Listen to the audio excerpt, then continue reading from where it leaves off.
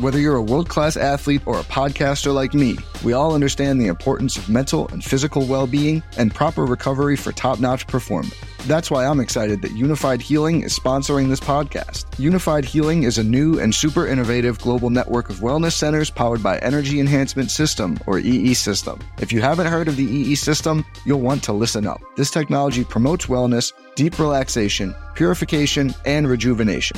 In hundreds of locations across the globe, access to a center is easy and affordable. Interested in experiencing the EE System technology for yourself? Go to unifiedhealing.com/bluewire to learn more and find a center near you. That's unifydhealing.com/bluewire. No material or testimonials on the Unified Healing website are intended to be viewed as medical advice or a substitute for professional medical advice, diagnosis, or treatment. Always seek the advice of your physician or other qualified healthcare provider with any questions you may have regarding a medical condition or treatment and before undertaking a new healthcare regimen, including EE System. Gamble on, fellas. Gamble on.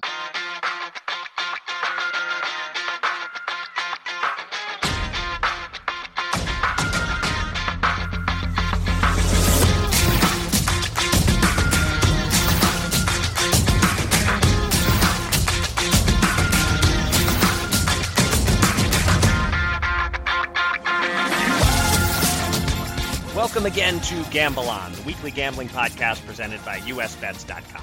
I'm Eric Raskin, US Bets managing editor and media director, and I'm joined by our senior analyst, Pulitzer Prize finalist, John Brennan.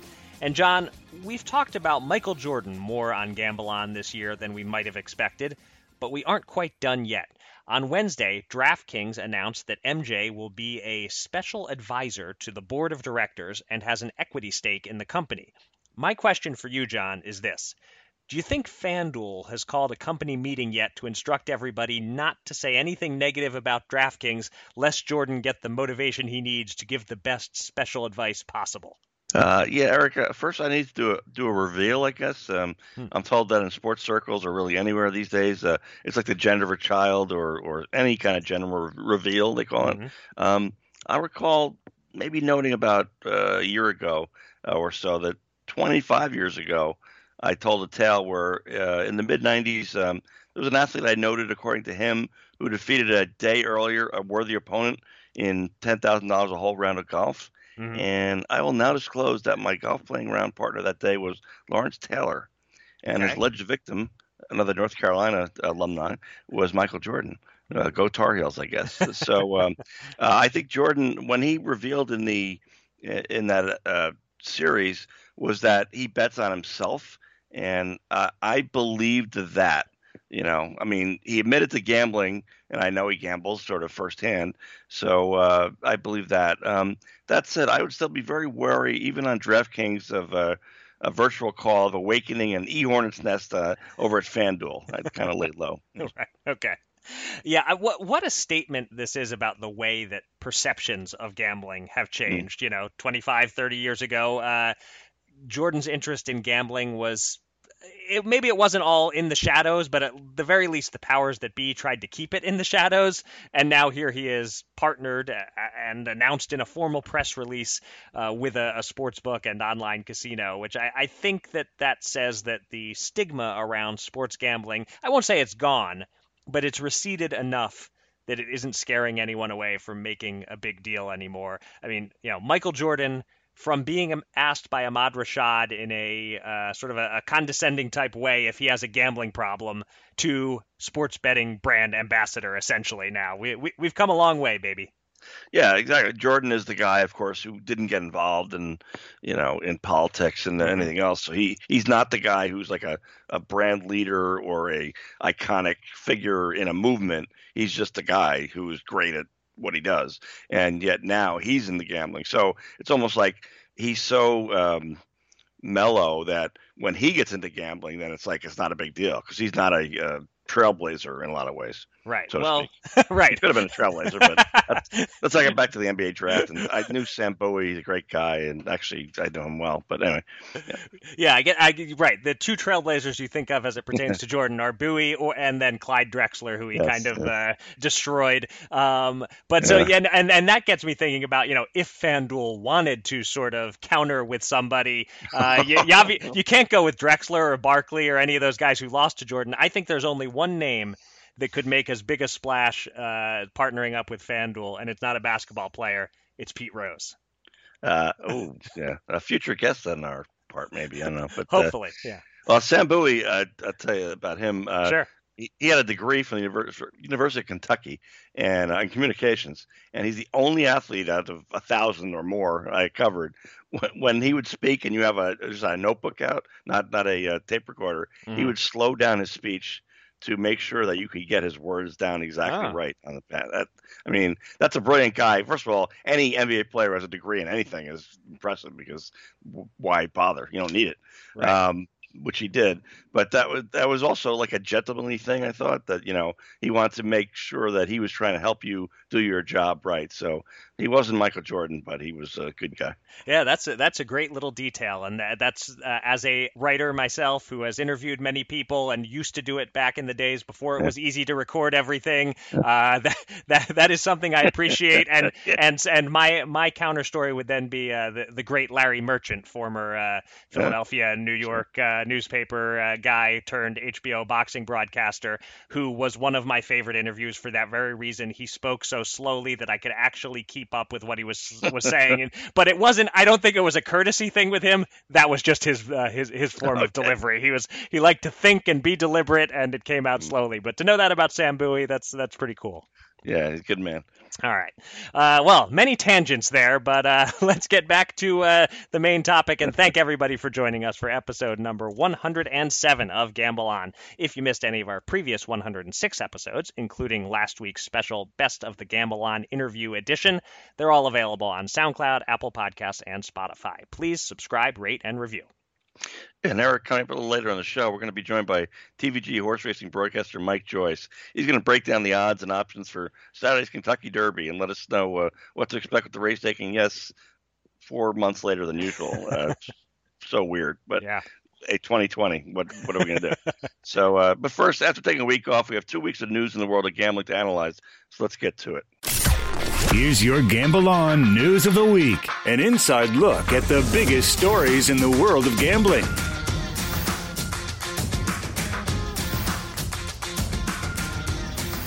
In the extremely competitive U.S. sports betting marketplace, it has become almost imperative for sportsbooks to partner with broadcast networks, especially if you're not one of the two current leaders, DraftKings or FanDuel.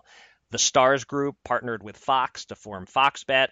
Caesars is partnered with ESPN and, by extension, ABC. William Hill is partnered with CBS. And last Thursday, PointsBet made a big leap into the conversation when NBC Universal bought a 4.99% stake in the Australian sports betting company. PointsBet USA CEO Johnny Aitken told our colleague Matt Rybeltowski at Sports Handle, quote, "No one has a better brand than the Peacock and NBC Sports. To have a true association with them will be extremely powerful." The deal is reportedly valued at $500 million, and NBC will have the option after 5 years of increasing its stake to 25%. Said Roundhill Investments CEO and co-founder Will Hershey, "I think this further legitimizes PointsBet's presence in the U.S. market. Right now, they're a small player, but that could change quickly. We may soon be talking about them in the same breath as DraftKings and FanDuel." Now, we know NBC has been more proactive than any other major network in terms of building live broadcasts around betting odds. So now we expect those broadcasts will specifically be built around PointsBet's odds. So simply put, John, is this deal as impactful as Aitken and Hershey say it is? Yeah, I mean, merger fatigue is a real thing, even for us analysts. I mean, clearly. Yep. But I agree with the concept of PointsBet. I mean, these plucky Australians seemingly getting a last place to the U.S. Thanksgiving dinner table. They're right there. Not the kids' table. They're at the main table now. And it doesn't guarantee them a turkey leg, but And I'll apologize for missing both the Labor Day and Halloween straight line there. No, this to me is the biggest of the deals. The other ones were more kind of expected, power versus power kind of thing. And this one is like a little plucky guy going up and punching above his weight and hitting a home run. Oh, there's another metaphor. No, I'm impressed, though. I really am. This is a big one, I think. Well, as long as you brought up home runs and brought it into baseball, I was watching the Phillies post-game show on NBC Sports Philadelphia last night, and sure enough, they were using PointsBet odds, which is particularly interesting because PointsBet isn't in Pennsylvania, and I do realize that some of the NBC Philly audience is located in New Jersey, but still, it got me wondering if PointsBet is going to be more likely to come to my state soon because of this NBC deal. Although I'm not sure which casino they'd partner with, they're pretty much all spoken for at this point. And PointsBet execs did say back in 2018 that they found the cost of entry in Pennsylvania prohibitive. But that's getting a little off track and focusing too much on a single state here when really it's the big picture we're talking about. You're right that it is a huge development to have the plucky underdog partner up with big NBC like this. That said, I would think based on the Fox network push not turning FoxBet into a real peer of DraftKings and FanDuel, that it might be a reach to live up to that Will Hershey quote of believing this will put PointsBet in the same breath as the two DFS giants. More likely, this deal puts them in the running to be number 3, which I would think would be considered a victory for them. Well, number 3 would be huge in the U.S. for sure. I mean, that would be a victory for them and victory for anybody. I mean, the market is enormous, and yeah, we've credited DraftKings and FanDuel for their foresight for the last 3 years, and deservedly so. But even if they only can be number 3 is a huge number for them. Yeah. And sort of a side note, but I wonder whether NBC will help to promote the actual points betting approach. We've talked about it on the podcast many times. It's more of a swingy, high risk, high reward form of sports gambling. It's something that really differentiates PointsBet from the competition, but I wonder whether NBC is likely to go down that complicated road on broadcast. I suspect they'll mostly stick to old-fashioned money lines and spreads and player props and things like that. I'm not. NBC is pretty aggressive. That's an interesting point you make. I would not be shocked if they went for that to say, in there. And again, my 2-year-old concept now is you have 2 networks. So one is the broadcast and one is the betting broadcast. The betting broadcast, that I can totally see where that's what you're doing. You're sitting there and they're saying, hey, you can get X number on these long odds, or you can make a ton of money if this happens. Right. Your team is down 15 points, but you think they can win the game, or even they can win by 40 if you're the other team. I can see them doing that. NBC is pretty aggressive, so I wouldn't rule it out. And it may not be a coincidence they took PointsBet of all people. Yeah, you might be right. As I think about it, they're covering the one of those Nuggets Jazz games, and Jamal Murray is going off for 50 points, and his line was 27.5 or something. You might have the broadcast talking about it in terms of you could have won 22 times your bet if you'd taken the over. Yeah. All right. Moving on, we talked about DraftKings in regard to Michael Jordan at the top of the show. We mentioned them again there in our first news item. And now DraftKings takes center stage in our second news story about the latest goings-on in Illinois. There are several stories to cover here, but the most sensational, clearly, is DraftKings CEO and co-founder Jason Robins posting a tweet last Monday morning that called the folks at Rush Street Gaming, owners of the Rivers brand, quote, corrupt idiots, only to delete the tweet about 2 hours later. Rush Street fired back with a similarly harsh but more carefully worded statement. When Sports Handle's Jill Dorson asked them for comment, they said, Rush Street has never been asked to leave a state, pays taxes on every wager, and has not been named in multiple consumer class action suits. We've covered this Illinois situation in the past, but to sum it up in a single sentence, the conflict is over Rush Street lobbying to delay DraftKings and FanDuel's launches in Illinois. On 3 related notes, remote registration is back in the state, at least temporarily, meaning people don't have to go to East St. Louis to start a DraftKings account, much to the delight of Robins. DraftKings announced a partnership with the Chicago Cubs on Thursday morning, which comes with plans to build a physical sportsbook right outside Wrigley Field. And FanDuel has now launched in the state as well. They went live last Friday, again, with remote registration available. So there are now 3 mobile sports books in Illinois, and BetRivers did not get the big advantage that it hoped for. PointsBet and William Hill, by the way, are both expected to be available in the state soon. John, what are your thoughts on Robbins' short-lived tweet? I know you generally subscribe to the theory that no good comes of getting emotional on social media, and any other insights on the state of sports betting in Illinois? Well, yeah, a sports book near Wrigley Field. I mean, I started going, my pilgrimages to that sanctuary started in 1986.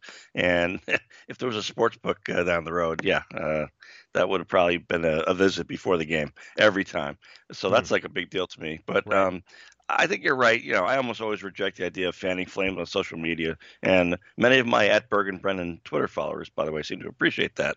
But in this isolated instance, the pot was basically overdue to boil in terms of Illinois and its competition and lack of competition. And so, neither the smack nor the reply was my personal style, but us grown-ups in the industry, we're not shocked. It is what it is. So I think it is not going to be long-lasting. And it kind of had to happen. Everybody knew how everybody felt. And so it happened. I mean, again, I wouldn't have recommended it, but it's not going to last long. Right. I mean, I would say it's already kind of gone. I mean, it certainly wasn't wise of Robbins to tweet out the corrupt idiots thing, but he didn't get canceled over it or anything like that. It seems not to have caused major waves. He took down the tweet, which I guess was, that was smart at least. But of course, thanks to screenshots, even bad tweets live forever. But this has been a fascinating political war in Illinois building up to this, but I guess it's mostly over now. Now it's sort of giving way to just the same marketing war that's going on in other sports betting states. And look, nobody outspends DraftKings and FanDuel. Nobody has their built-in customer base. Rush Street gave it their best shot, but it sure looks like we're headed for another state where it's DraftKings, FanDuel, and everybody else. But that's okay. There's room for many sports books to all be profitable, and it's good for consumers to have options. And I suspect after this bumpy start, Illinois mobile sports betting will soon be showing huge handle numbers and will be on that predicted path toward becoming one of the biggest, if not the biggest, sports betting state. Right. Although I'm not taking my attention away from Illinois until I see where the in-city casino is built, or more than one, if possible. That's right. Amazing. I mean, it's obviously a great sports state. Huge numbers possible. Anything inside the city limits would be astounding, and it would actually, make probably New York City, maybe even Los Angeles, take note and say, "Oh, geez, I didn't realize how much money is possible there." Yeah. So, and those cities are not really anywhere near it yet. But I think so. That's what I'm looking for in Illinois and really in Chicago. Yeah, no, good point. That's a major story to keep an eye on. All right, our final story this episode covers another feisty feud between gambling operators, this time centered on Atlantic City. Borgata has filed a lawsuit against Ocean Casino Resort, accusing them of raiding Borgata's casino marketing department, mainly through 2 hirings that Borgata alleges violate their non-compete clauses, though Borgata says Ocean poached 4 additional executives. There are various other details, including allegations of an unreturned cell phone full of Borgata's trade secrets. But since you wrote the story for NJ Online Gambling, I'll let you go in depth on the key matters here, John. So what details are important to know about this case? And do you sense, John, that Ocean is in real trouble here? Well, Eric, I'm not a lawyer. And by the way, I object to the social media IANAL depiction of I am not a lawyer. I don't really like the look of that. But I'm I don't think I've even seen that abbreviation. No, or I saw it and I didn't know what it meant and I glazed right over it. I am not a lawyer. But okay. Yeah, that's not how I'd go. But I'm fascinated by the combination of it's like a middle-class fantasy, really. That is, one rival executive is said to oversee $1.5 to $4 million per visit to Borgata by these whales, these large players. And they're collectively responsible for about $25 million in revenue to Borgata per year. So it's just a handful of people. But imagine going to the casino for the weekend and you blow $1 million or more. Right. That's amazing to me. As far as the technical details, there are definitely employment contracts here. There are restrictions on, who you can go to, non-competitive clauses, all that. I don't think it looks great for Ocean, but again, IANAL. Okay. This is my favorite part of the legal filing, as spelled out in your article. I'll quote directly from it. And in a transparent ruse to circumvent his non-competition obligations, Ocean gave the career casino marketing executive the title of SVP of Hotel Operations, despite the fact that during his 18 years of work at Borgata, he had never overseen hotel operations, never overseen housekeeping, never overseen front desk, bell desk, or janitorial services, all of which are core hotel functions. So, it's all pretty brazen, what Ocean is tried to get away with here. The fact that Ocean is going to these lengths, whatever ends up happening with the lawsuit, the fact that they were poaching these guys, or I don't know if that's IANAL also, so I don't know if I can be using the word poaching safely there, but whatever they're doing, going to these lengths is interesting. It says to me they're not quietly settling for being a middle-of-the-pack casino hotel. They believe they can overtake Borgata, which, I don't know, seems like a huge reach to me, but they must have thrown a lot of money at these executives, because why else, if you're one of these executives, would you jump off a solid ship like Borgata and aboard one that has sunken spectacularly before in Ocean back when it was Revel? So to me, I care less about the outcome of the suit and more about what this all says about Ocean trying to legitimately compete with Borgata, something nobody in Atlantic City has really been able to do the past 15 years.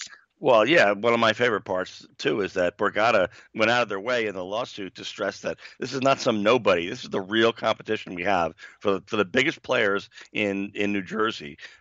We worry most about Ocean. So they're not just some small little upstart that is trying to, snag a player here and there. They're going right after our core audience. And like you say, that may be suicide. Who knows? But it's impressive to me. And the one weird thing about Ocean Casino, which was Revel, if anybody remembers it, born 2012, died 2014. Yeah. It's that building retooled, is that it's enormous. And that was considered a real liability for a while, that it's so big, on the end of the boardwalk and too much space and all. And now with these COVID limits, they have a lot of room. They can have more. They can have more gamblers inside their building than the others because they're so enormous. So, I agree with you that the most important thing about this entire lawsuit is that you have anybody taking on Borgata. I mean, I was there in July 4th weekend of 2003 when Borgata opened, and I would have never dreamed in 17 years that anybody would go after the king. And so you best not miss. And we'll see if they miss on this lawsuit.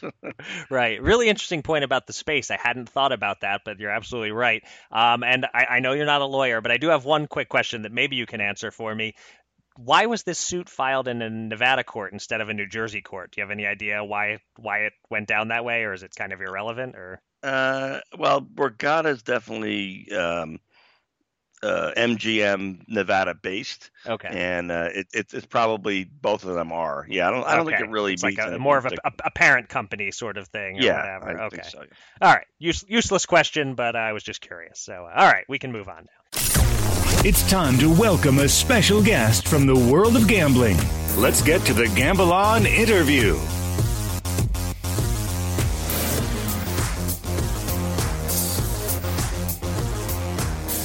I think this is a first, us having the same guest on twice inside of 3 months, but we enjoyed talking horse racing with this guest so much before the Belmont Stakes that we had to have him back on to talk about the Kentucky Derby. Mike Joyce is a host, analyst, and reporter for the International Horse Racing Network, TVG, and he joins us again now. Mike, welcome back to Gamble On. Well, thank you for having me. So back in June, you speculated on a couple of possible long shots, but ultimately told us that Tiz the Law was a big favorite for a reason, and indeed he won the Belmont by 3 3/4 lengths.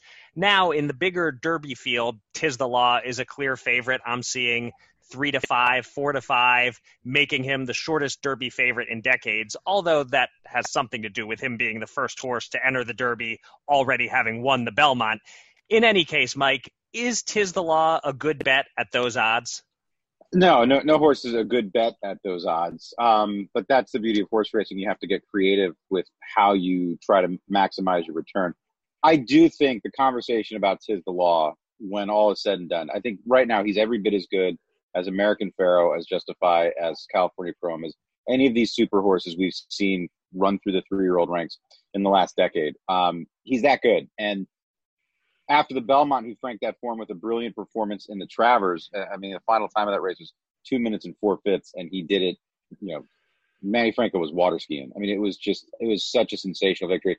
So you look at the total package, what he brings to this race.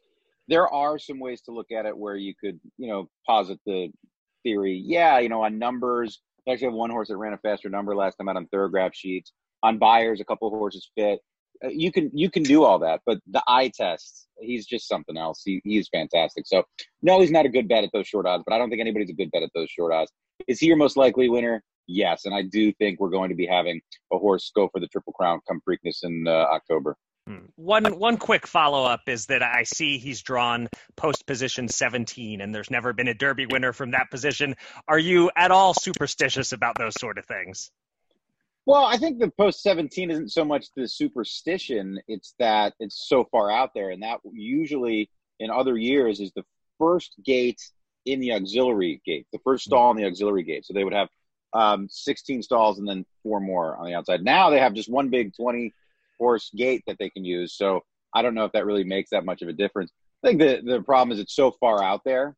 But with him, it doesn't make a difference. There are some horses that they could be compromised, but they start all the way down. They have the entire length of the stretch to get position going into the turn. It's just in every other year, if you're drawing 17, 18, 19, 20, you've got, 16 horses to your inside that you have to contend with to find a position to find a trip. And it can be tricky to do so.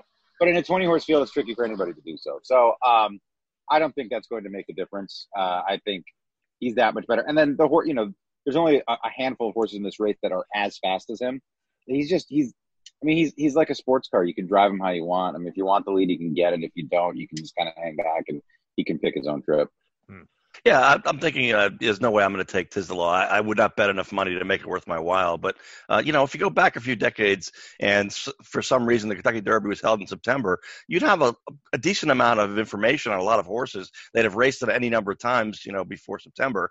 But these days, thoroughbreds race so rarely that, Kentucky Derby time, you often have a couple of them only run a couple of times, and it's a little tricky. Is there much benefit? Do we really know much more about any of the other horses because it's after the Belmont and after a couple other big races, or are we still kind of flying blind on a lot of them? Well, I think it's because of the reasons you just laid out. It's somewhat of a better race. I know we lost Nadal, and I know we lost Charlatan. They're both out of training. Nadal may never come back into training. It looks like he's going to be retired to stud because of the severity of the injury he suffered. But you lost a couple of big horses that technically makes it weaker. But at this point in the year, I think most jockeys and trainers will say 3-year-olds, this is where they can start competing with older horses. We're really close to, by the time the Breeders' Cup comes around, 3-year-olds have a pretty fair, fairly decent record in the Classic because they've matured almost to the point of, total physical maturity. So I think you have more polished products in this Derby than you would in May. The known commodities that we do have out there. I mean, I think we know how good Honor AP is. I know he's only made 5 starts, but we have a much better version of Honor AP than we did the first Saturday in May. I think Authentic, we have a much better horse now than we would have the first Saturday in May. I think there's a couple of horses that we wouldn't even have seen the first Saturday in May. Money Moves for Todd Pletcher, who I think is potentially the most interesting horse in here, not named Tiz the Law, because he's only got 3 starts under his belt, and Todd Pletcher doesn't run for the fun of it. He runs to win. And there are questions with only having a handful of starts and not having been tried at the distance. that the trainer and the connections kind of mitigate, right?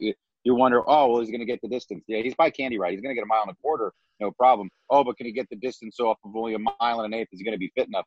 Nobody brings their horses ready to race better than Todd Fletcher. His horses are the fittest in the world. Is he going? All of these questions you would have about him are mitigated by that. So he's really the wild card because we don't know what his best is.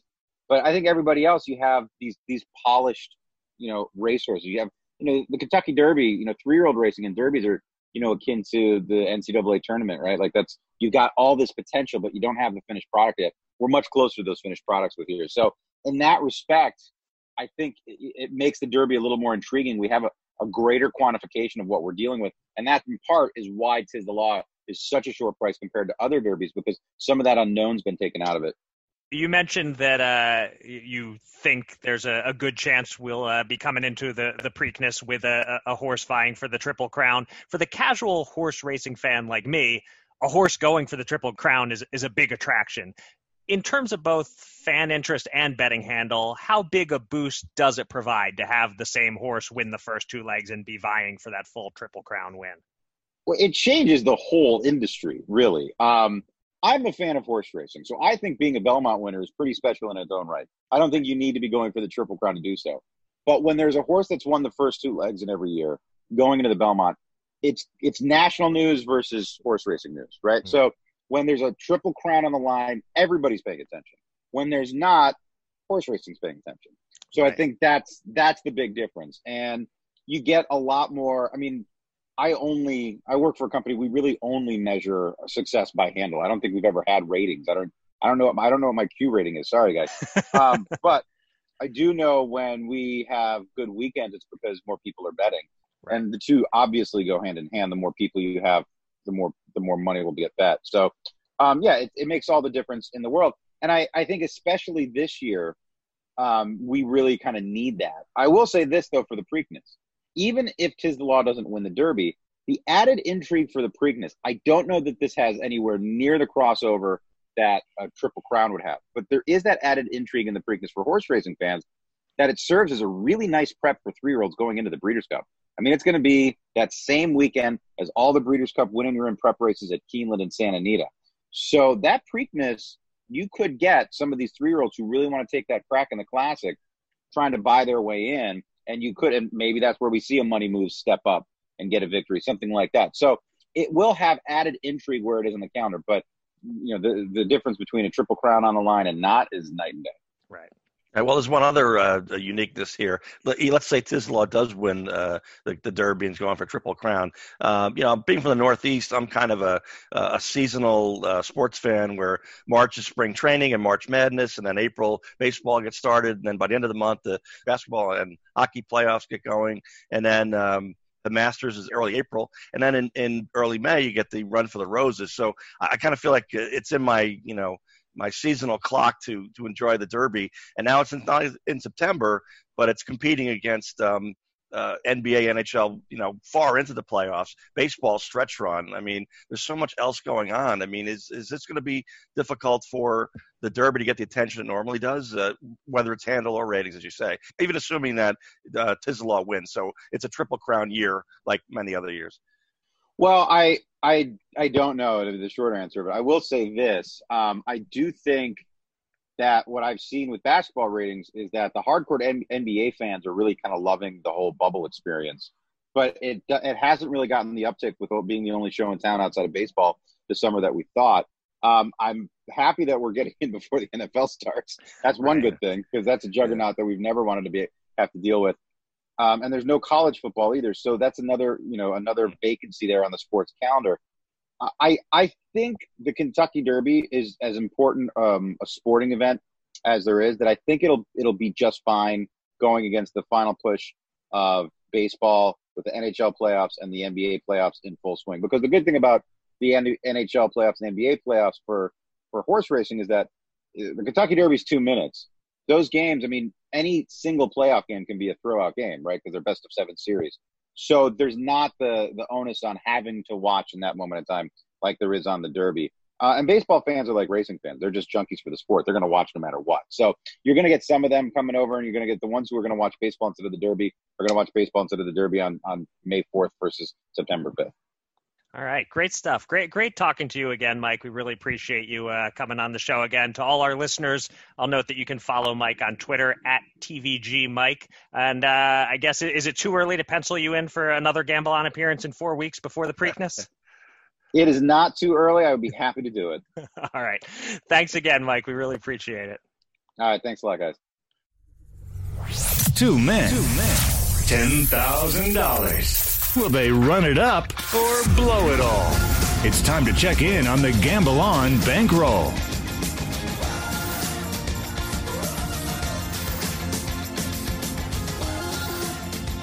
Our last bets were placed 2 weeks ago, and each of us went about break even. John, you actually went exactly break even. You lost $100 across two $50 bets on Tony Finau. You had him 1 week too early for top 5 and top 10, but you won $100 on the Lakers covering as 6.5-point favorites in Game 2 against the Blazers. Meanwhile, I split my two boxing underdog bets, losing $50 on Delphine Persoon at plus 290 when she lost a close decision, but winning $150 on Alexander Povetkin at plus 300 when he scored a one-punch come-from-behind knockout. Unfortunately, I was a victim of our podcast schedule in betting on the Nikola Jokic points over. I did well with that bet in real life as it hit in 5 of 7 games versus Utah, but the one I bet for the podcast was a loser as the Nuggets trailed by 30 points in the third quarter and Jokic got pulled while on pace to make it a close sweat. So that lost us $104 and made us a collective minus $4 for the week. However, we also had one of my ill-advised futures bets conclude. I bet $100 on the 76ers to win the Eastern Conference way back at the start of the season, and that didn't go so well. So we lost $104 in total. We're now up by $116. We have $600 on hold in futures bets. That leaves us with $9,516 available to bet with, and I'm up first, and I want to make an NBA series bet, and my initial plan was to do something I did successfully in real life in round 1, a Lakers-Clippers series win parlay.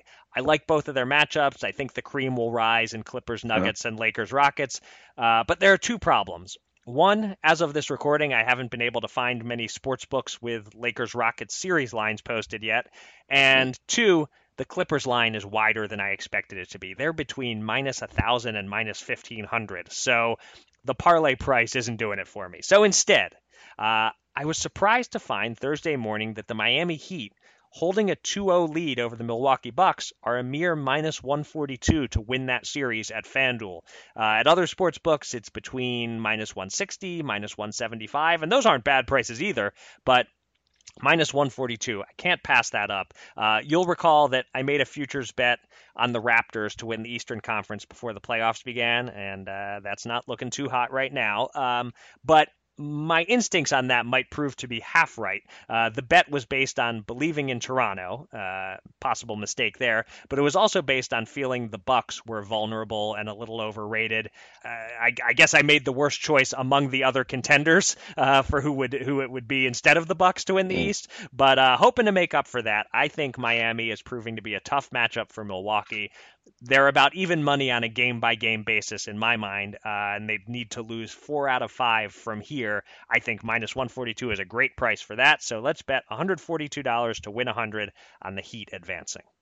Yeah, I'm intrigued by that, and I wish, and there's hardly any media there, but getting kind of a pulse of the Milwaukee team because they've been in the bubble for a month or whatever, several weeks anyway, right. And how badly do they want this? I mean, it's weird because, of course, they want it desperately, but do they? I don't know.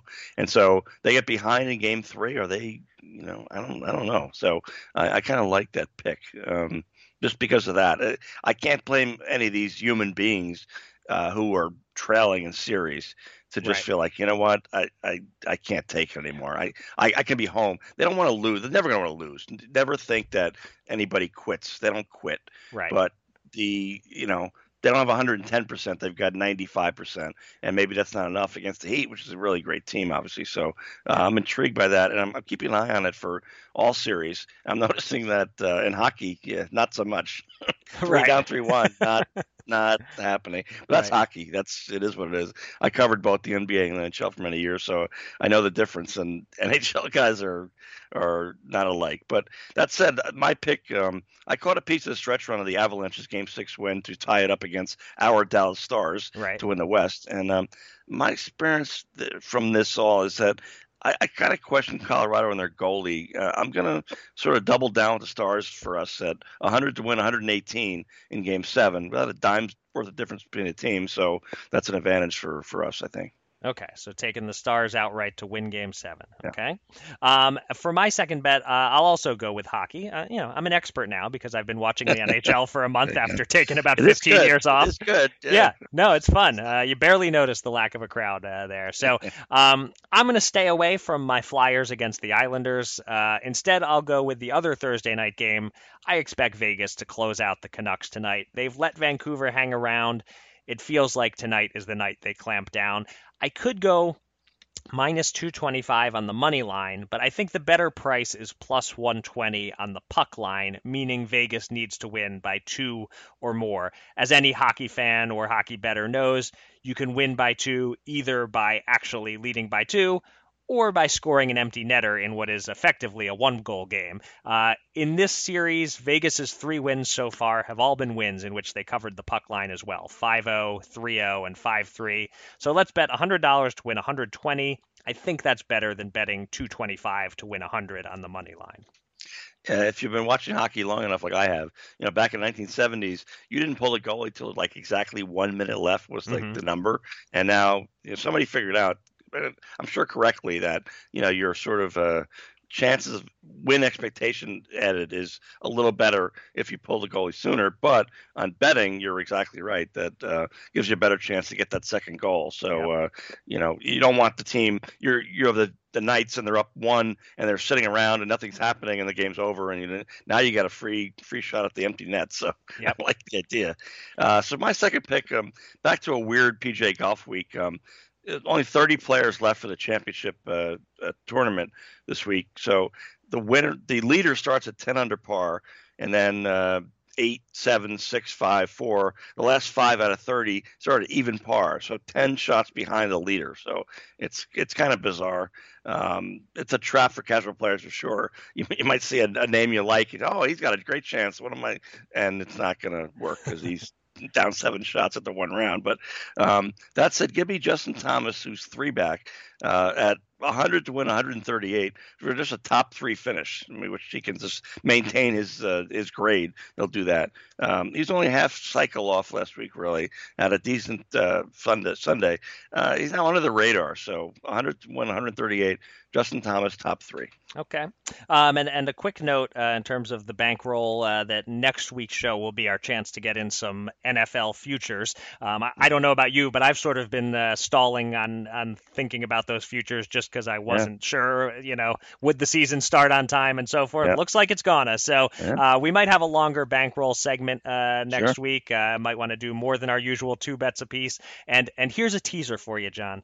I'm considering the ultimate emotional hedge, betting on the Dallas Cowboys. We'll see. I have a week to sleep on the moral consequences of such an action, but I'm thinking about it. Well, my problem is that I had that ridiculous 57% or whatever number last season, and I have done no preparation whatsoever for this year. Like I don't know if that was dumb luck or what, but it was a Cinderella story. And I should be I'll get on it right after this call. Right. Yes. Got to start thinking about it. So a bigger bankroll segment next week and the return of our little mini super contest. So, all right. Well, that will do it for this episode of Gamble On. Thanks everybody out there for listening, and thanks again to our guest, Mike Joyce. You can find me on Twitter at Eric Raskin and John at Bergen Brennan, and follow US Bets at US_bets. Go to usbets.com for all the latest news and analysis from the world of gambling, and subscribe to this podcast on SoundCloud, Apple Podcasts, or Spotify. And with that, John, please take us out. Yeah, so Tom Seaver, 1945 to 2020. Every wide-eyed young sports fan wishes for glory. Imagine being a sports mad 7 or 8 year old like I was, rooting for Joe Namath's Jets, Tom Seaver's Mets, Willis Reed's Knicks, and us feeling like the world is your oyster, right? It tends to make a pretty good impression and makes you a bit of a cockeyed optimist the rest of your life. I tell you, the Knicks win again 1973, and you got to believe Mets that year make an impossible run to Game 7 of the World Series against the middle version of the Oakland A's, 1972 to 1974 three-peat. So life is still good and still simple. Then, of course, life gets complicated when you're in your mid-teens, and especially when a New York tabloid sports writer goes after Seaver's demand for a better contract to such an extent that he contributes to the Mets trading Seaver to Cincinnati in 1977. Fast forward 9 years, and the Mets reached their third World Series. So a college buddy of mine has a father who has access to such tickets. His sister is not a baseball fan, but she insists on going to games 1, 2, and 6 because it seemed like the thing to do, right? Everybody's talking about it. To my pal's chagrin, he was not thrilled with her being there. After the Mets win the epic Game 6, Bill Buckner, we call it the Mookie Wilson game. Right. Game 7 on Sunday is rained out. So my pal's sister asks, what do they do now? It's rained out. And he says, well, they'll play on Monday, obviously. And, well, she's busy that night. So I get the ultimate phone call of any sports fan's life. Nice. Hey, I've got an extra ticket for Game 7 of the World Series. Would you like to come? Yeah, I would like that. Yeah. So we have great seats in the loge section behind home plate at Shea Stadium. The result, of course, is glorious. I mean, incredible. I never dreamed it would be the last one they have, but here it is. The only thing that could have made it better would have been if Seaver, a 25-game winner in 1969, had been on hand for it, except he was. He was in a Boston Red Sox uniform in the visitor's dugout, even though he was injured and inactive. And I should note that Seaver never threw another big league pitch, but he was there for this incredible moment. And I should add one other thing. The insider who my college buddy's father knew was the very same sports writer who spearheaded the effort to send Seaver out of town on a rail. So funny how life works if you're lucky. And with that, until next time, gamble on, everybody.